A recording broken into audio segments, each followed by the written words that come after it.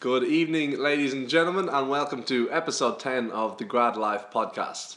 With me tonight, I'm very excited to have Rhys Thomas, who's had a very colourful career to date, and we're going to learn all about what's driven him over the past, say, 10 years of working. So, Rhys, thanks so much for joining us. Thanks for having me. Let's start with uni. Where did you go to uni? Sydney University. Sydney Uni, okay. And studied commerce of some sort?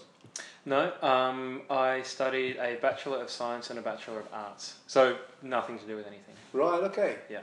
So arts being... Well, the arts degree, I majored in political science and economics. Right. And the science degree, I majored in psychology. Right, okay. And all through that, I studied French, but have forgotten every single thing. Right. Yeah. And what was the goal then? So that's quite a broad spectrum of subjects. Yeah, I think for whatever reason, I wanted to join the diplomatic corps when I left school. Right. Because I thought it'd be cool. I get to travel around the world, speak different languages, meet cool people, and just sort of see the world. Yeah. And then when I got to university, I truly discovered beer, and I truly discovered chasing women unsuccessfully. Right. Which is great because when you fail, you can go to the pub. Don't I know it? No, it was a really, really fun time because I got to go to university with some really close mates of mine from school. Right. Which, in hindsight, wasn't a great thing, because I didn't really get to meet new people. I had my own clique, and it was quite an easy transition to university. My school was like that as well. Yeah. The lads all kind of stick together and close off, and in hindsight, at the time it's great because you're very comfortable, but in hindsight I regret doing it for sure. Yeah, I mean, I do have some friends that I've stayed in contact with since university, and great friendships, but had I not had that safety net with my friends, I think I would have made more. Yeah, same, for sure. Did you get involved in the societies and that sort of thing? Yeah, so I was part of the SUDS, Sydney University Drama Society, right, for a couple of weeks and just absolutely hated it. And then me and my friends, or particularly one of my friends, Alex Howes, he was super into drama and super into acting. And we did drama back in high school together as well. We did a drama tour overseas. Right. It was really, really exciting. But he started acting in all the university reviews. So at the end of every year, every faculty has a production that they put on. So the engineering faculty will do little comedy skits. Right. And everyone does the same sort of thing. And traditionally, the arts review is the most interesting and fun. Yeah. And all the Sydney University ones, a lot of those guys that are in those reviews will go on to become actors in Australia and overseas, and they're all quite famous. Right, okay. Yeah.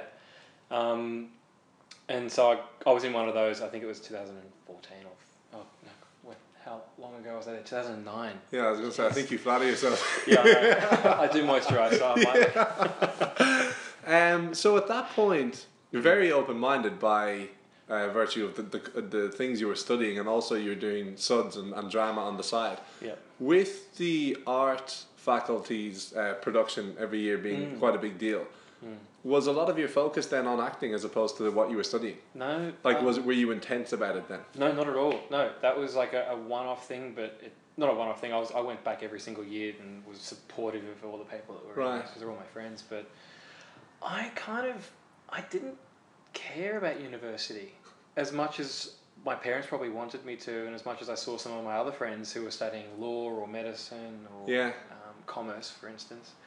I used university as a vehicle to meet other people and to just learn about everything I could get my hands on. I did archaeology for 6 months. Right. Just because I wanted to. I did geology as a result of that, and I did maths. I don't like maths, but I did maths because I thought it'd be kind of cool to know how to do algebra properly. Yeah.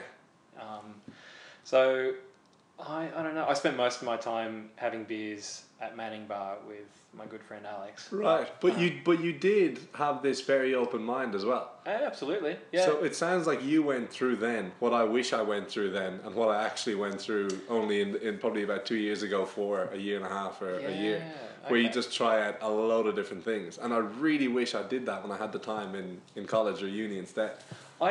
That's the thing. I loved, and my dad gave me some really good advice. I don't know if it's good advice, and if there's any academics listening to this, I'm sorry, but he was. He said to me, if you get 51 out of 100 for the end of year in the mark, HSC. no, for every university course that I was doing, right. For every semester, then you've done just the right amount of work. No way. Yeah. Well, thankfully, I think the first 9 episodes scared off all the academics. But right, okay. So, well, there's your influence then, I guess. This open-minded dad saying, "Go and explore," and just plod along with the academics, but don't stress too much. And that was a great influence. He funnily enough, got kicked out of university when he was younger for some technical reason. But neither of my parents ever finished university. Right. So I was the very first person in the Thomas line to get a degree. So I think they were fairly chuffed about that. But at the same time, Dad was super realistic. He's a journalist from way back. Okay. So he's been in and out of the traps, working with people who never had any degrees whatsoever, are just really talented at writing. And he's a big believer, and I am too, and if you have the talent, you don't necessarily need a piece of paper to tell other people that. But it freed me up to do a bunch of other stuff while I was there. Yeah, that's very cool.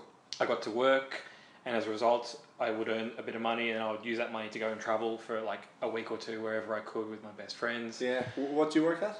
Well, I started working, this is boring, but I was like data administration at an insurance company at one point. Friend of mine, Alex, who I mentioned earlier, him and I started a t-shirt company. No way. Yeah, so this was, again, showing my age, but like almost, I don't want to say pre-internet, but like, we had to go and source this t-shirt press from Russia. Because there was a bloke up in Newcastle who was selling them for about $4,000 a pop, and we obviously as uni students had no money at that point. So we found this website online, all in Russian, and we're like translating it with the help of a friend of ours who spoke Russian, could read. I think it's Cyrillic, whatever the language is. Right. And ended up, I would be on the phone to this Russian woman who could speak English, thankfully, and she had the most soothing voice I've ever heard in my entire life, and I'm positive that's what convinced me to eventually buy this t-shirt press. So I spoke to her over the course of a few weeks because of the time zone difference. We ended up buying this t-shirt press and making t-shirts and coming up with our own designs and making them for friends and selling them and all that kind of stuff. Where'd you get the $4,000? So no, we ended up buying this for like $1,000 or $1,200. Right. I ended up getting the money from a mixture of the data admin that I was doing for the insurance company. I used to work at a delicatessen all through university as well. My local Cons delicatessen up in Beecroft. Right. And picking and packing like magazines for my dad. Wow, so you did a fair bit of I worked jobs in uni. Almost full time while I was at university. Yeah. I'm sorry, Sydney University, if you're listening, but I have my psychology degree without ever attending a psychology lecture. No way. Yeah. Oh my God. Yeah. Oh my God. Okay. Well, we won't learn from that, but 2 things we will learn from. Getting the t-shirts going, that could have gone tits up or it could have gone really well. You were 22, it didn't matter which way you went. Exactly. That was a really good thing to do, I think. And secondly, something I noticed in Australia, so in Ireland, if you're working during uni, you work in like a pub or basically a pub or a restaurant, like that's it. Nobody does kind of career building jobs, or very few people do. Yeah. I noticed in Sydney, a lot of people do.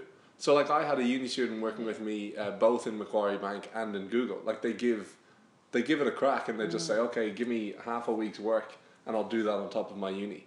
Yeah, and they end up being much busier, say, than a lot of Irish students, but they have better CVs coming out of uni as well. I think that's a really good idea that I've seen down here. Yeah, that was not even on my radar. I just thought I wanted money because I wanted to go and buy things and I wanted to experience the world, and unfortunately that's one of the only ways you can do it. Yeah. Sometimes, and but in hindsight, again, I would be in a very different place in my career had I done an internship. Yeah. Yeah, I think I think the career's gone pretty well. In fact, let's move into it. So you started off, you went out of uni into IBM. Why IBM? At the end of university, I just applied for every single company that had a graduate program. Right. And that ranged from IBM through to Mars Corporation. Right, okay. Coles, a couple of banks, all that kind of stuff. And what were you applying for? Coming from an arts degree with psychology, you weren't the finance guy, you weren't the sales guy. Like, what were you applying for here? General graduate roles. So at banks, they will have finance specialist roles, and they only will draw from the commerce pool of people.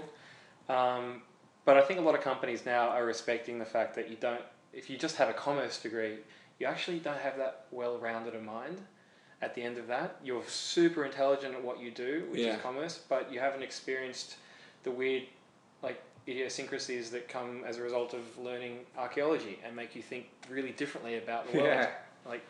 So all the companies at that point that I was applying for had these generalist roles.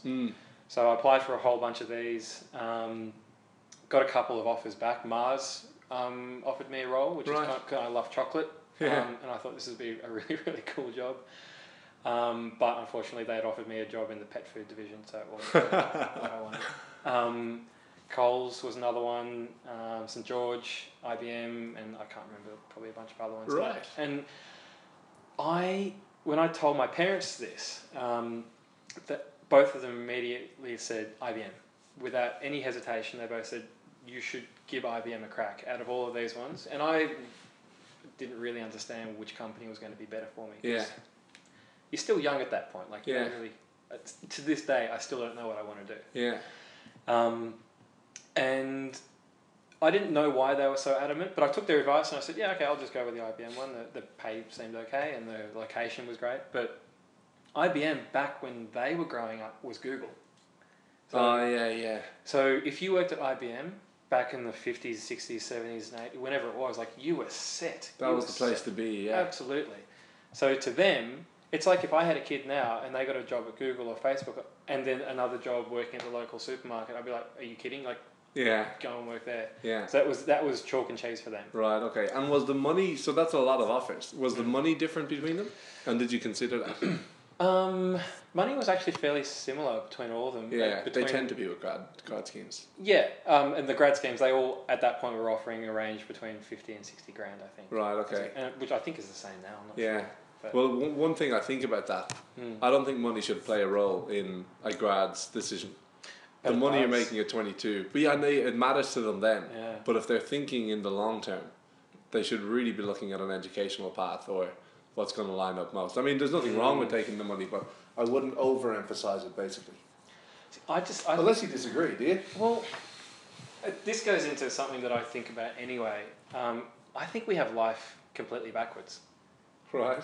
I think that when you're young, you absolutely should be learning and you should be going to university and studying, but you should also be traveling the world and not have the responsibility of a 9-to-5 job. Yeah. And that word responsibility is negatively laden because you have the responsibility to someone else to make more money for that company than you make for yourself. Yeah. And accompanied with that, you have all the stress that's involved with that, and your life deteriorates as a result of it. Your relationships deteriorate because sometimes work takes over. Yeah. But then when you get to the age of 60, all of a sudden you don't have to do anything because you are in Australia anyway, that's the retirement age essentially. So then that's when you travel and that's when you experience the world and that's when you do all the cool things which as a young person you would do so much differently and you would learn so much about the world.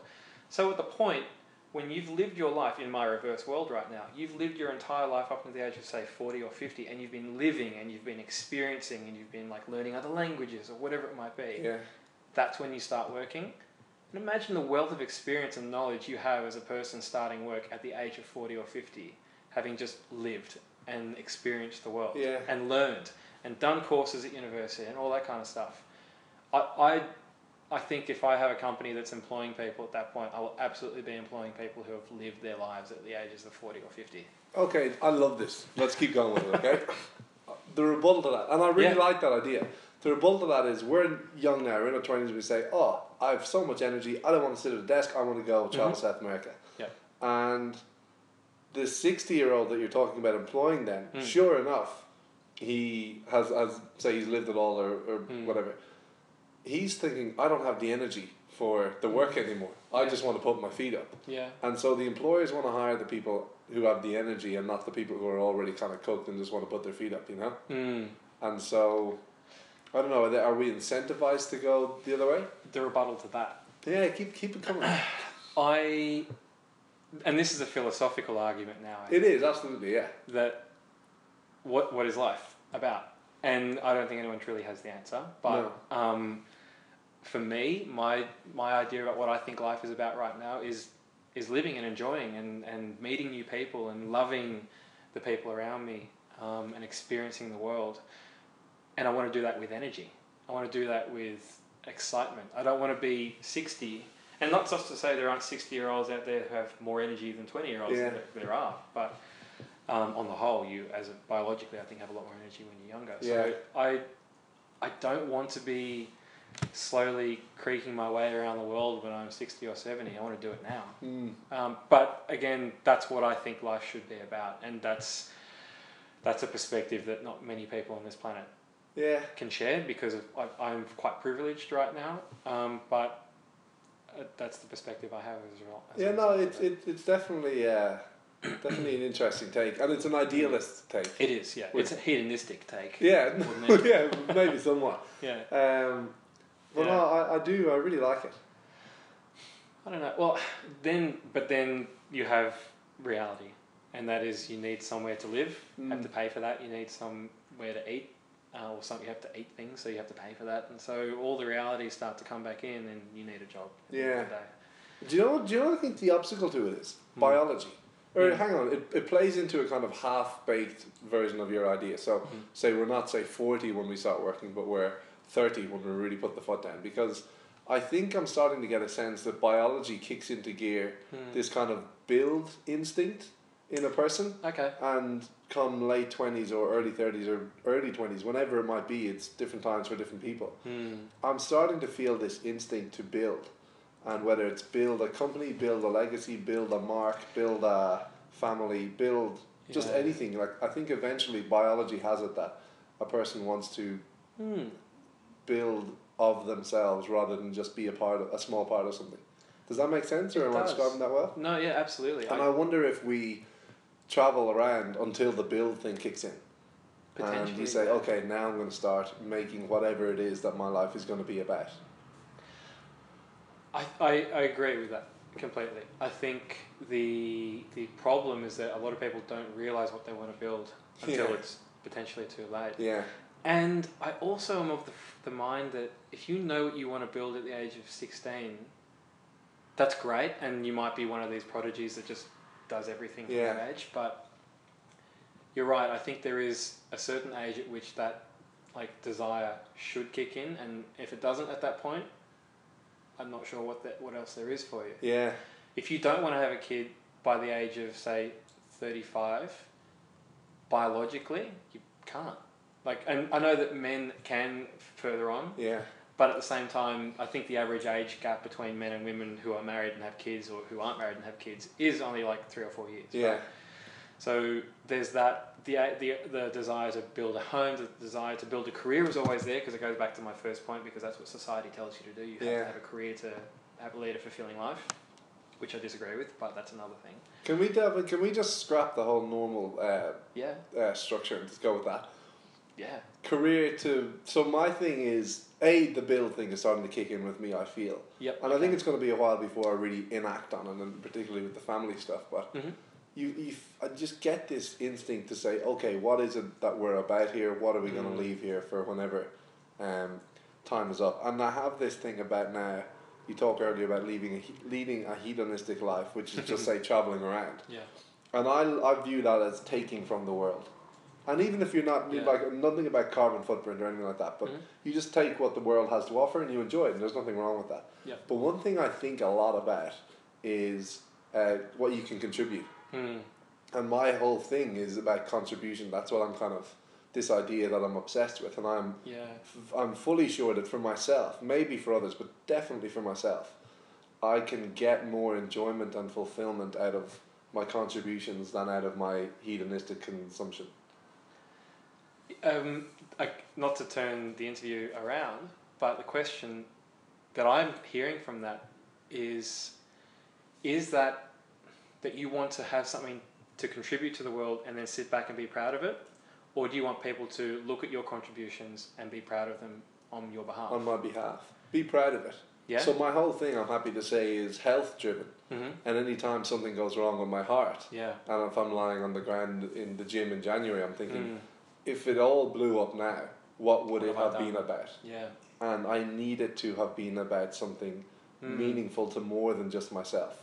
If it were to be about fantastic parties and great trips and lovely beaches, that wouldn't be enough, because only I'm getting served by that.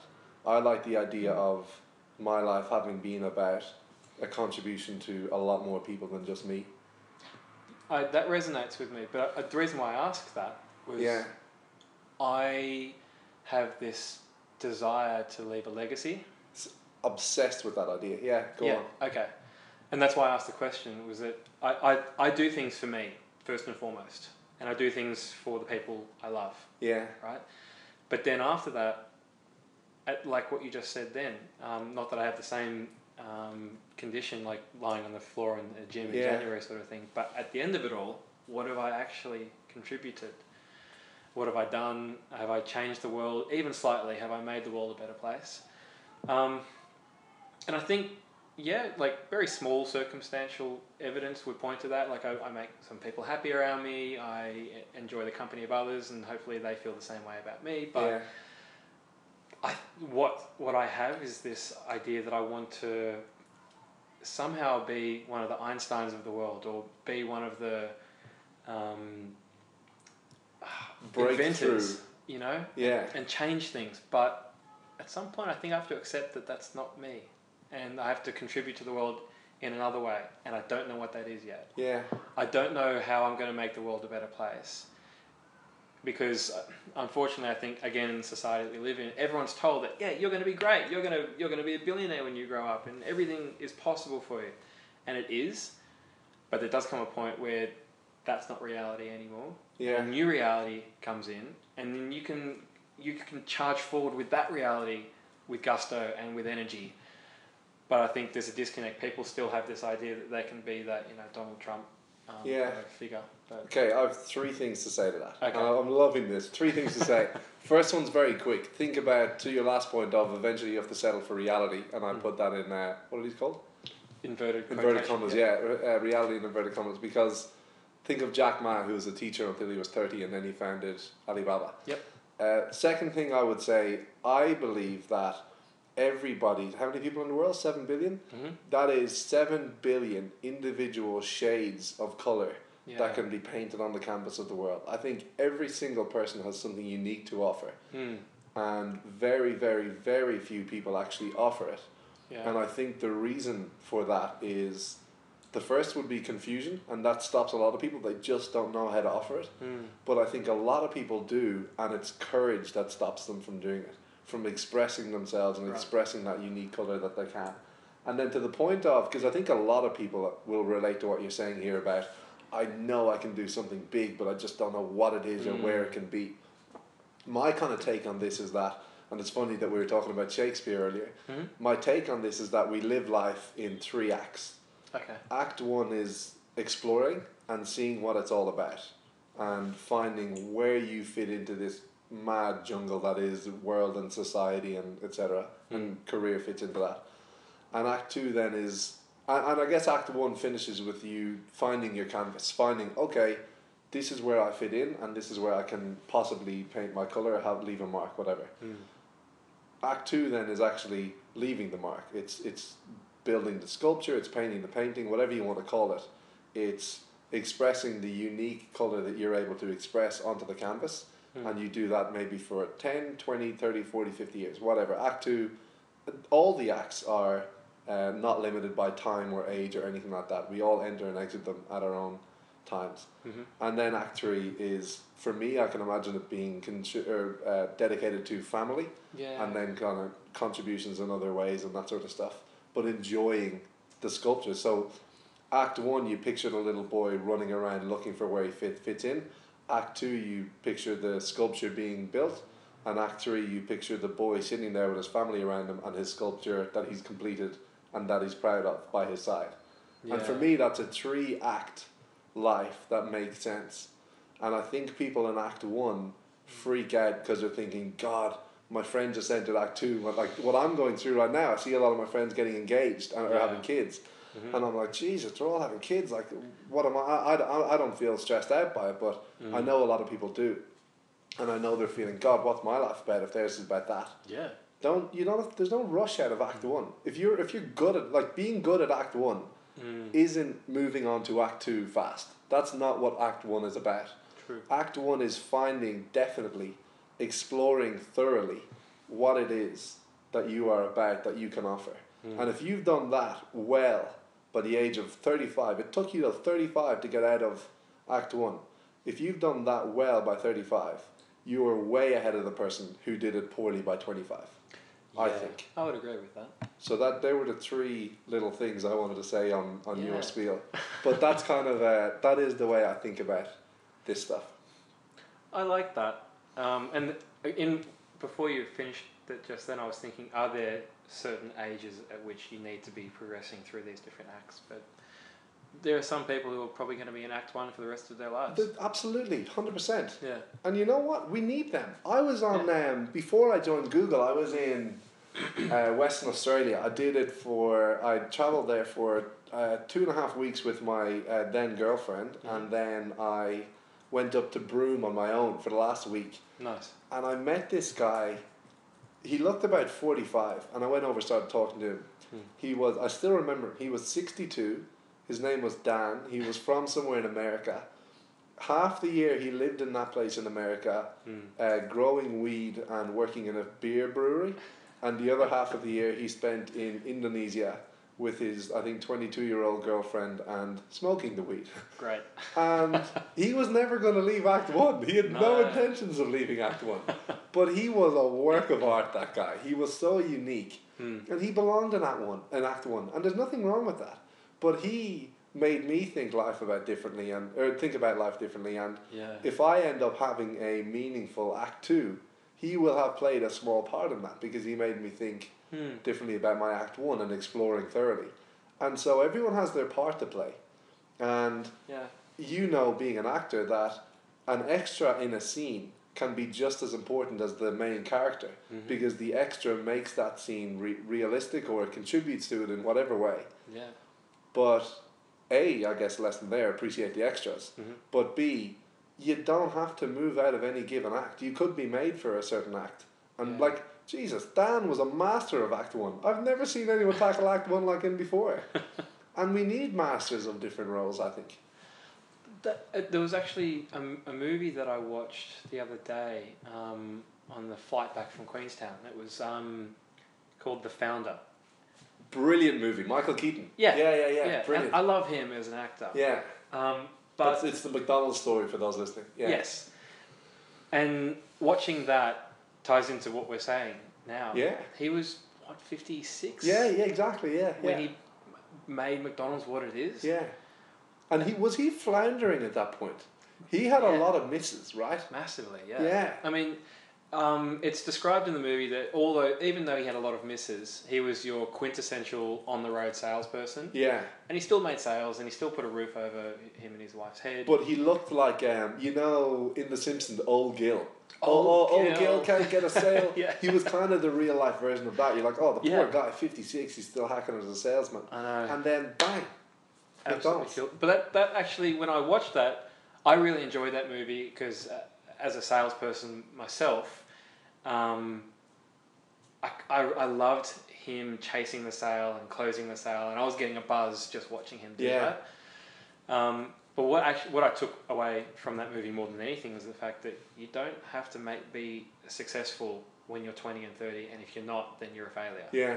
You can be successful all the way through until the day you die. Do you want to know something I got from that movie, now that you mention it? Yeah. The scene I remember the most that I love, where he has them all out on the basketball court. Yeah. And he has it drawn out. This is what the kitchen's going to look like. You walk, say, guys, they're talking about the guy making chips or fries. And he has to walk from A to B, from like the oven to the fridge, in 1.5 seconds. And if he does it in 1.7, it's a screw up, he has to do it again. Yeah. And what that scene taught me, it taught me a lot of things, like the precision required. But look at it and think, 56, he was a salesperson until he realised he's actually a founder. Yeah. The detail with which he pursued that project and lay out that kitchen, that's the skill of a founder, not a salesperson. And maybe he was a good salesperson, but he was obviously an outstanding founder. And so he only found his real calling. He only found the chisel with which he would create his masterpiece at the age of 56. And that was his Act 2, yes? That was his... I think he entered Act 2 at 56. Yeah. Okay. He only found his calling at 56. He only found a thing he was really going to do. Like, that's remarkable. Some people just never... I think, going back to your Act 1, Act 2, Act 3, I don't think a lot of people just never get out of Act 1. Yeah, I think they're in Act decreasingly they do. I think less people get out of Act 1 now than probably used to. Yeah. Act 1 is made so easy for us now. I know, right? Yeah. But yeah, that's my kind of take on it. Yeah. Well, it did sort of, every time I see something like that, I get renewed energy to go and focus more on my side project. Okay, let's talk about it. I thought you'd probably ask about. Yeah, let's do it. So let's just skip through the stuff like you didn't really enjoy. To IBM onto... didn't enjoy IBM. Okay, just tell me what was bad about it. I went in as a generalist. Right. So they had a bunch of generalist roles. And they stuck me on this backwater, I shouldn't say backwater account, it was one of the biggest accounts they had. Right. And I ended up being an auditor. So I was auditing this particular account and counting literally how many computer screens IBM was providing for this. Oh God. It was horrible. Yeah. And at that time, I had the most horrible boss. I did not like him at all. What was his name? Paul Martich. Paul has actually signed up for this podcast. Well, I'm happy to say this because we actually now have a really lovely friendship now. Oh, right. And a lot of what I've learned in my career actually comes from Paul. Right, fair enough. But at the time, I was like, this guy is an ogre. I don't want to be here. He's making my life miserable. And to be fair to him, I was transferring a lot of my unhappiness with working full time, I think, onto him. But he taught me the value of really, really good, hard, consistent work and getting things right the first time and perfecting everything that you do. Right. And it's easy in a job that I was in at that point where I was filling out spreadsheets, I was counting things. So I have to be right. If I'm wrong, then the whole account is screwed and they've got to redo everything. So if I don't get it perfect the first time, then it makes everyone else's life a lot harder. And it was kind of cool. Looking at the time, I hated it, and I was going home. I was like going back and having dinner with mum and dad, and like almost in tears every now and then. But now, after that, we actually went out for dinner like 3 weeks ago. Right. And it was amazing. Caught up with him. It was like old times. So you appreciate it in hindsight. I think that's true probably of a lot of grads where they think their boss is a prick. Yeah. But that person would have been put on the grad because they're probably likely to be the best at dealing with the grad. It's just that the grad wouldn't appreciate what they're doing for them at the time. Exactly. And I didn't. Until I got my next job at Google, I was like, all the stuff that I learned working for him, I employed when I was working at Google, and it just made the world of difference to me. Yeah, and Google then, you were in the new business team for how long? Well, I was in that team my whole time, so 3 and a bit years. 3 and a bit years, okay. Yeah. And why did I guess quick to the question, why'd you leave Google? Well, like a lot of people think, why would you leave Google? But we have a reason. Yeah, exactly. We do. I have always wanted to act and be an actor and be a full-time actor and put a roof over my head as a result of acting. You're right. And not many actors get to do that. Yeah. In fact, the majority of people who call themselves actors never get to do that. And so I thought to myself, I've built up a savings bank that I can use and live off to pursue my dream of acting. So I initially the last 6 months at Google, my intention was to quit Right. at the end of that 6 months, I was leading up to that Christmas period, and I thought that's going to be a good time. I was speaking to my manager about it, and everyone was super supportive and really cool about it, as most Googlers are. Yeah. And during that time, I started getting pinged from a couple of these startups over in Silicon Valley. Right. Because I obviously reached a certain point for them where they were like, okay, this Googler who's in sales in Sydney has been there for a certain amount of time. I wasn't the only person getting knocked down as well. It was a lot of my colleagues were getting asked to go and join other startups. And I said no to a bunch of these other startups that were approaching me on LinkedIn and directly. And then this one startup kept approaching me, and about 3 or 4 months after receiving calls and emails and everything, I showed it to my manager, Scott, who who I'm a big fan of. And said this is like sort of what's happening, and we had a chat through it, and he helped me decide to take the role at Stripe, which was the company. Right. An Irish company, actually, the Collinson brothers, so the founders. They're at that. I think last year they were the 2 youngest billionaires. Yeah, that's right. Yeah. I'm actually mates with them on Facebook. And right. Okay. Every year I say happy birthday. So again, I put the acting off again to go and chase money because I'm in sales, and that's what a salesperson does. Yeah. And I had blinkers on at that point. And well, if you get a good offer, it can be And my previous manager, at my very first manager at Google, Steve Riyad, who's still at Google, he said to me, "You only ever get to leave Google once. You only ever get to make that decision once. You can go back to Google, of course, and you're not put on a blacklist or anything like that. Yeah. But when you leave Google, that is your ticket to the very next level. And it's not just the next level; it's the next. You've jumped 10 levels basically. Yeah. So when you leave Google as a Googler and you become an ex-Googler, you are worth so much more to other companies than what you are to Google at that point. Yeah. And my salary skyrocketed. It was stratospheric after I left Google. And I understood exactly what he meant. Like, I can go back to Google now, but I'll never be able to quadruple what I'm earning in one go. And so that was also an easy decision. Stripe promised me travel, promised me a great package, promised me owning my own patch, my own business, which is what I did. And it was great. Well, you were the first salesperson for Stripe in Australia, right? I was the first. So what you and I have done at Google, I was the very first one of us in Australia. Right. Okay. Yeah.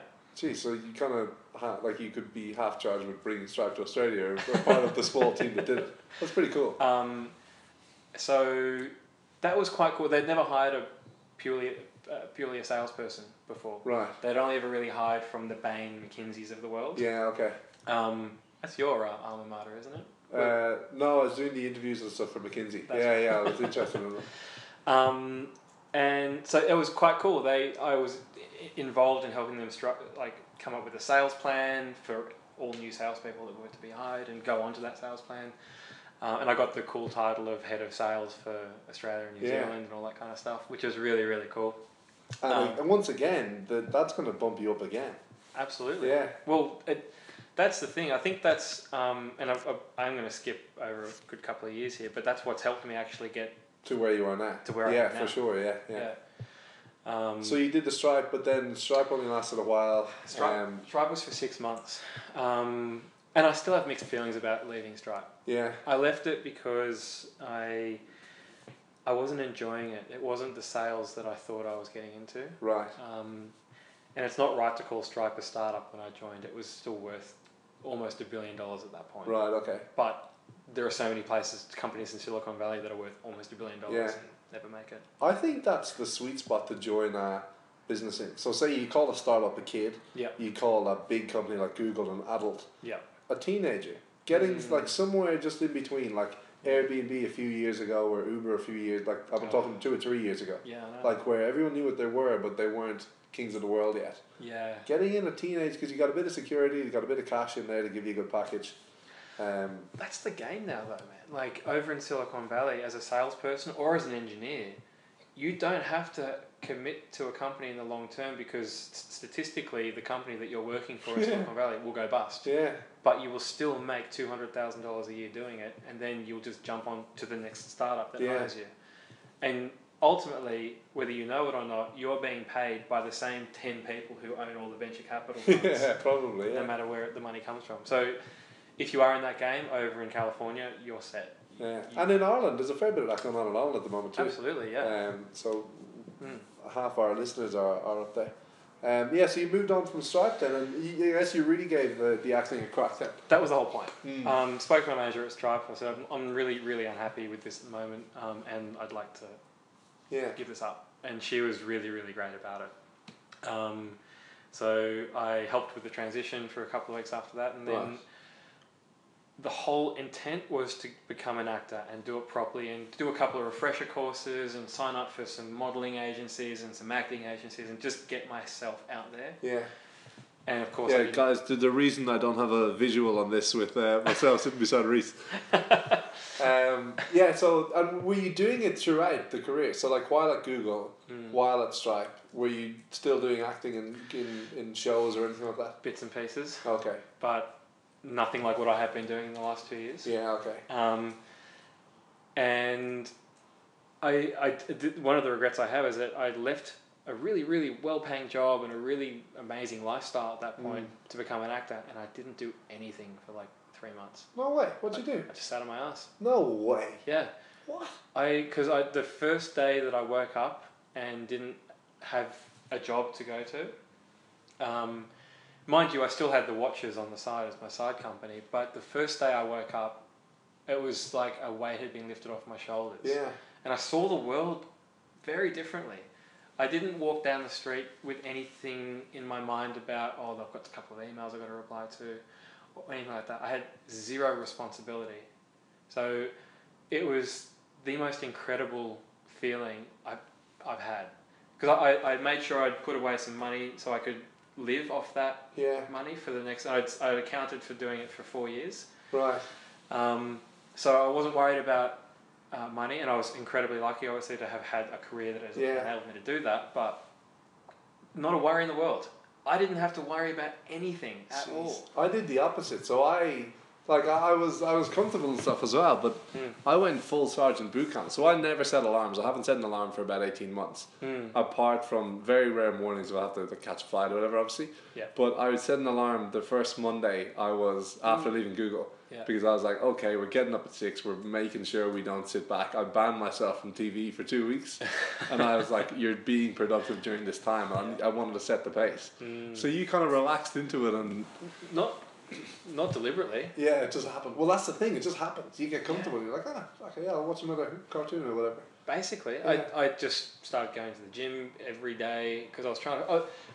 I need to be doing something all the time. Yeah. I find it very hard to sit still. And that's what I'm like. That's why I was never in danger of doing of going into How I Met Your Mother binges or anything. But I filled the time with other things. So what I would normally have called something productive, which was coming up with a new idea and starting a new business on the side sort of thing, I just filled with like religiously watching the amount of food I would eat and measuring it and going to the gym every single day and learning languages and like polishing my boots more regularly than I ever should have. Every day. Just and things like that to fill the time. Yeah. Because I find it very hard to be idle. And if I am sitting on the couch and I'm being idle, and Laura, my girlfriend, will always say this, I'm always on my phone. Right. If I'm watching a movie, and it's not because I'm not enjoying the movie and I'm not loving being next to her, it's because something in that movie has piqued my interest and I want to learn about it. So I'll sit on Wikipedia while the movie's on. So I'm a bit like that. People take the piss out of me because I like ferociously take notes when I'm in the cinema. Because the cinema is like, I just think it's this massive world for, I don't know, it opens up my brain a lot. Yeah. And I just think of loads of random stuff in there, and I always just take notes of, or if I see something in the movie, we're like, oh, that's a great idea, and then take it down and go off and explore it later on. Yeah. So I'm a bit like that as well, but I try to leave the phone down when I get the chance. Yeah, fair enough. So I guess if we talk about that, the challenges of leaving a job, productivity can be hard, and there's two different approaches that we've taken. I deliberately said no TV, alarms every morning, which I hate and which I'm actually against.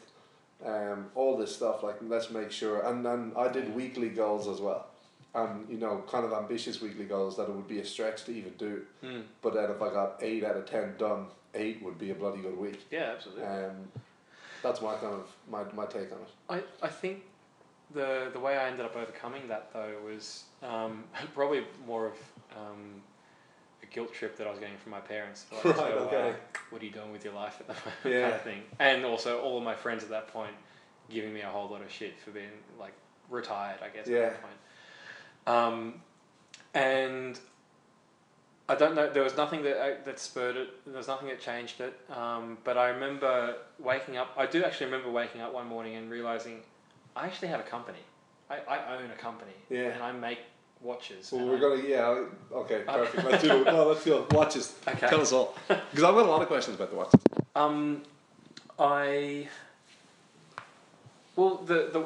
Okay, I'll go back a few years then to begin. Like basically, and I'll cut it short. I started the watches while I was still at Google as a side project, because when I was there in Google Sydney back then, I think there were only maybe 400 people that worked there. So I got to know a lot of people. Right. Everybody, not everybody, it's an exaggeration. A lot of people had side projects. Yeah. Whether they were web developers on the side or whether they sold knitwear at the local markets, whatever it might be. I thought, I've got to get onto this. And I'd always been entrepreneurial my whole life. Yeah. I always had like little businesses. Well, you were doing the t-shirts in uni as well. So. Yeah. So anyway, a long story short, basically I ended up starting up a company with a guy called Joel, who I had met through an ex-girlfriend who worked at a law firm, blah, blah. And anyway, we decided, I love watches, I always have, ever since I was a kid. I just have loved watches, and I don't know why. I still have my very first Mickey Mouse watch. Really, yeah? Nice. And so I remember my girlfriend broke up with me, and I was sad, and I wanted to go and buy myself something nice as a result after the breakup. And I love watches, and I found this website online, and I could design and customize my own watch. Went and did that. Paid I think $200-300. Got it shipped over from Switzerland, and I wore it to this party that Joel had invited me to. And at that point, we were just drinking buddies. Before. And I said to him, and he was the only guy I knew at this party. He was like, "Man, you just come out of a breakup. Come to and meet all these new people, and you'll love it and have a good time." Showed him the watch, and he said, "I love that idea. That is so cool. I'm going to make one." And we ended up getting quite drunk that night. And he went off and did a few things with his friends, and I was going and doing things with like new friends that I'd made, talking shit as you go to the party. And then the next day, not accidentally, he'd gone and got a company off the shelf, which you can do here, and from his law firm. Sorry if anyone's listening to this, but he'd come up with the idea of starting a company. Huh. So I'd said to him, "I'd love to make watches. This is what I want to do," sort of thing. And him being a business-minded person, drunkenly took this off-the-shelf company. We had to rename it and do all this kind of stuff later on because it had a generic name on it. But he was like, "Yeah, man, let's give this a go." And sort of I don't want to shorten the history of JDRT up until now and that's how we got here. Yeah. But that's essentially how we sort of got here. I made a watch drunkenly one night. He created a company drunkenly one night. And the company, guys, is called JDRT, and it's very, very, they are very nice watches. So check it out. They can check it out on Instagram and on the site as well. Yeah, it's this is a great plug. www.jdrt.com, or you can check it out on Instagram. Just the same initials, JDRT. And do you deliver to Ireland and England? Everywhere. Nice. Okay, doke. Yeah. There you go, guys. Coming into Christmas time. Yeah. I'll give you guys a discount. How about Mark 20 and you get 20% off? Mark 20 with a capital M? Yep, all capitals. All capitals. Mark 20, capital M, you get a discount. There you go, team. Yeah, so, and Joel and I, we started this, and I would go, I told you this, he literally lived 3 doors down from you. Yeah.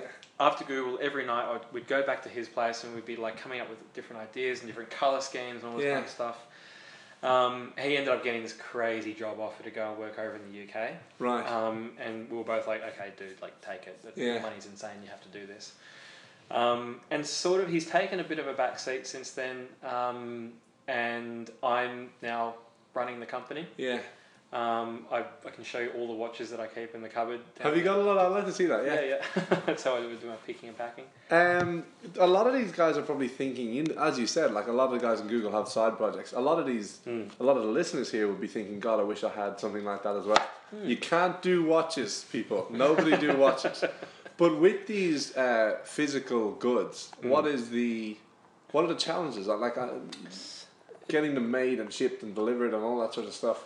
It was such a fun process. Really? Like we all of a sudden, like we were literally. I bought a 72 pack of Derwent pencils, which is, I don't know if you have the brand over in the UK or Ireland, but I don't know. Derwent are these beautiful watercolour pencils that every kid in year 3 wants because it's a status symbol within primary school. And I just started drawing, and Joel and I started drawing. He's a terrible drawer. And we just started coming up with different shapes for watches, different shapes for bands or straps and all that kind of stuff. And then somehow, within like a week, we were like, shit, there's a really good flight to Hong Kong. Okay, let's see if there's any suppliers in Hong Kong we can go and visit. Alright, we found like 3 or 4, let's just go and visit them up in China. So we, like, within the space of a week, somehow we ended up in Hong Kong and we're up in Shenzhen visiting factories. And pretending, we obviously were putting on like our suits and everything, pretending we were like the real deal, which we absolutely were not. And they were wining and dining us, they were taking us out for lunch and all this kind of stuff. That's so cool. It was actually quite cool. Yeah. In retrospect, we were shitting our pants. Not in retrospect, we absolutely were shitting our pants at the time. And that's how it started. We had essentially committed wholeheartedly and fully at that point that we had paid for the flights. Because we'd set up a business account with Commonwealth Bank. And we'd done all the legals and all that kind of... Well, Joel had. That was his game. And yeah, it was... And then from then, I'm in constant contact with my suppliers every single day. They use WhatsApp because Facebook's illegal over in... there. But they're constantly WhatsApping me saying, there's this new design or this new idea that we've got for you. What do you think? Which is really quite cool. And it means I get to go to Hong Kong every now and then. Yeah, geez, that's very cool. Fair play. That's awesome. I am simplifying a lot of the process there. Like, yeah, sure. No, I think it's just good to get for these because a lot of people when they talk about setting up tech companies now, people just assume they're talking about tech companies, but there still are normal businesses out there for sure. Oh yeah, and it's profitable. Yeah. Weirdly, it's retail and it's profitable. Yeah. People want to buy things that are handmade. And to be fair, like a lot of the parts are made over in China. Yeah. But I assemble everything here in my apartment or what used to be my bedroom. Yeah. And people love that. People want to get their hands on something that you've actually created. And that's something that drives me as a person. As we were talking before, creating something. Yeah. Seeing something come to fruition and like the effort and the love and the energy that you put into something, I get to see on my wrist every single day. And on a consumer's wrist, which would be the best feeling in the world. Someone appreciates your eye. I have not... my life will be complete if I, in the wild, see someone wearing a JDRT watch. Yeah. It's yet to happen. But I think if I'm walking down the street and I see someone wearing a JDRT watch, I will be absolutely over the moon. Well, there you go, guys. Help a brother out. Mark 20. Get on the site. That's right. Well, we're running out of time, so we'll wrap up with a couple of quick fires now. Okay. Talking about inspiration and all this sort of stuff. Who is an inspirational person that you have met? That I have met. So, inspirational person that I have met. I'm going to pick a recent one, and it's going to be a bit soppy. I'm sorry. Right. But it is my girlfriend, Laura. Right. She's a good egg, I'll give you that. Yep. Guys, Laura Jones was on episode 4. Ever since I've met Laura, my outlook on the world has changed in a really, really positive way. Yeah. And it's given me renewed energy in JDRT, in my career, and just my relationships, the way I love, everything. And there aren't many people on this planet who I can say have done that apart from my mum, my dad and my sister. Yeah. But yeah, I get to come home to someone who inspires me every day, which is really cool. And I get to wake up next to that person every single morning. And the life that she's led up until this point is inspiring. And I'm sure you can listen on it's amazing. Episode 4. Yeah. It's an amazing life. Yeah, it's actually kind of cool. Yeah. Really, and really I'll cool. actually chime in. She's inspired me a lot as well. Yeah. and unfortunately I don't get to work with her anymore. But she she enjoys life, I think, more than anyone I've met. But then also manages to do really well, you know, in terms of building a career and all that sort of stuff. And I've never seen them juggled quite as well. Just happy and bubbly. Yeah, it's awesome. It's cool. So wherever she is in the world, there you go, Laura. Good on you for inspiring us. Someone you haven't met, so like, you know, people you look at. We're actually having this discussion on a road trip that I took with Laura on the weekend. Marie Curie. She discovered radiation. Yeah, radium. Yeah. Right. Why? I don't know how I got onto this topic, but it was one of my Wikipedia black holes that I went into. Right. Okay. And like, there are millions of people that I would like to meet who are inspiring.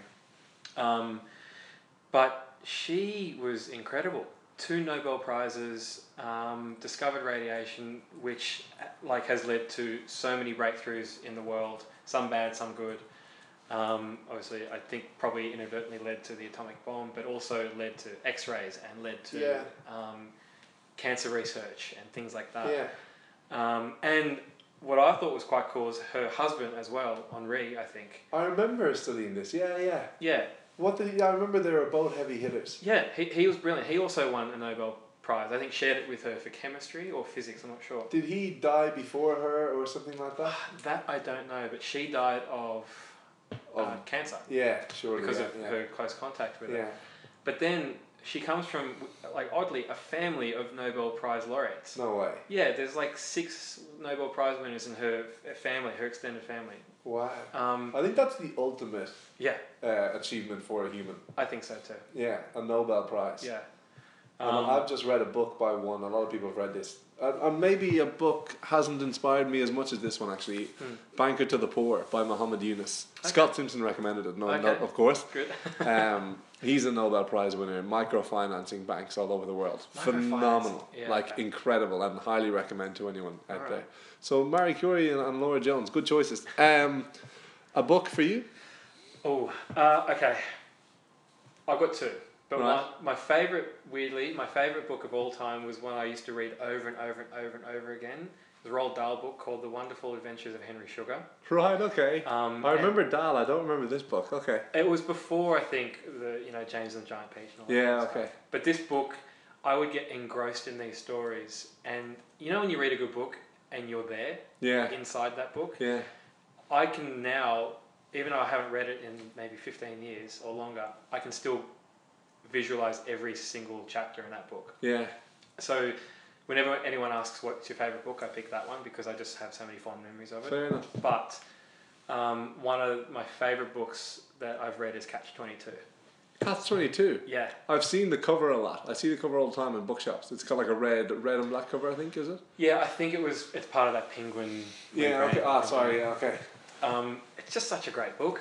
What does it do for you? It's this nihilistic view on the world written from the point of view of, I haven't read it in a while now, but the protagonist in it is a guy called Yossarian. Right. Who is desperate to get out of the Air Force. Right. And the only way he's worked out to get out of the Air Force is to be proved certifiably insane. Right. And I think that is the case in most armed forces anyway in reality, but the only way for you to say that you're insane is to sign a document saying that you're insane, but you can only do that if you're sane. So therefore, oh God, the catch-22 is that you can never ever leave the Air Force. Right, okay. But it follows the adventures of Yossarian, and it just has, it makes me laugh, it makes me cry. Yeah. I love that. I love a book, a story, an interview, a speech, anything with a large emotional range. Yeah. Where it tickles you at the top and it tickles you at the bottom. I think that's a very cool thing. Yeah, I agree. Yeah, okay. That'll put that on my list now as well. Cool. A quote that you live by or have heard or anything like that. So I always throw it in just because I love them. Yeah. My number one favorite, I think I even have it on my LinkedIn, is one that it was at the end of a book that I was given, and the book is written by a guy called John Dewar. Yeah. And All the Light We Cannot See, that's the name of the book, German one. And the quote is brilliant, and it's, open your eyes and see all you can with them, for one day they will close forever. Ooh. And I just thought, yes, I like that. that is perfect. And it lines up with your theory earlier on get out there. Yeah. Open your eyes, see all you can with them, for one day they'll close forever. Before you kick the bucket. Yeah, it's very cool. There are lots of quotes that I love. Yeah. I really like that one. I'm going to get you to write that down for me. Okay. The Thomas family, we have a motto, and it is he who conquers himself conquers all. Right. Which I don't think is alone ours, but yeah. Claim it's cool. Yeah, it's ours. Whatever. And I quite like that because to know yourself truly and to know thyself truly. Yeah. And know yourself inside and out is something that I still don't yet. Yeah. At the moment. But I really like the idea that once you have complete control over yourself, and you may not ever, but if you know yourself so deeply and so truly, then you can do anything. Yeah. I think. That would be, that's like, I guess, a central pillar of Buddhism, I would say, as well. Mm. So you might have a lot of Eastern people there arguing the source of that quote, but keep it to the Thomases. Yeah, that's right. Well, look, it's been awesome. Really cool discussion there in the middle as well. So thanks so much for coming on. Thank you very much. Absolute pleasure. Let's go get some burgers. Absolutely. Okie doke. I hope you guys enjoyed that as much as I did. I love the bit in the middle where we just went completely off course and kind of talked about different theories on life. I'd love to hear your opinions on those and any other theories you guys have. Please PM me or comment on the podcast on Facebook, and we can hopefully get a conversation going, because I'd love to open it up into this sort of area a little bit more as well. But obviously I'm trying to do this for the students and grads, so if that's not what you want, let me know. If it is, let me know, and we can work around that. Other than that, I think there was a couple of takeaways in there, like working well in uni and keeping an open mind. But I'll leave you decipher what it is that you want to take away from it. And we'll be back next week with a new episode.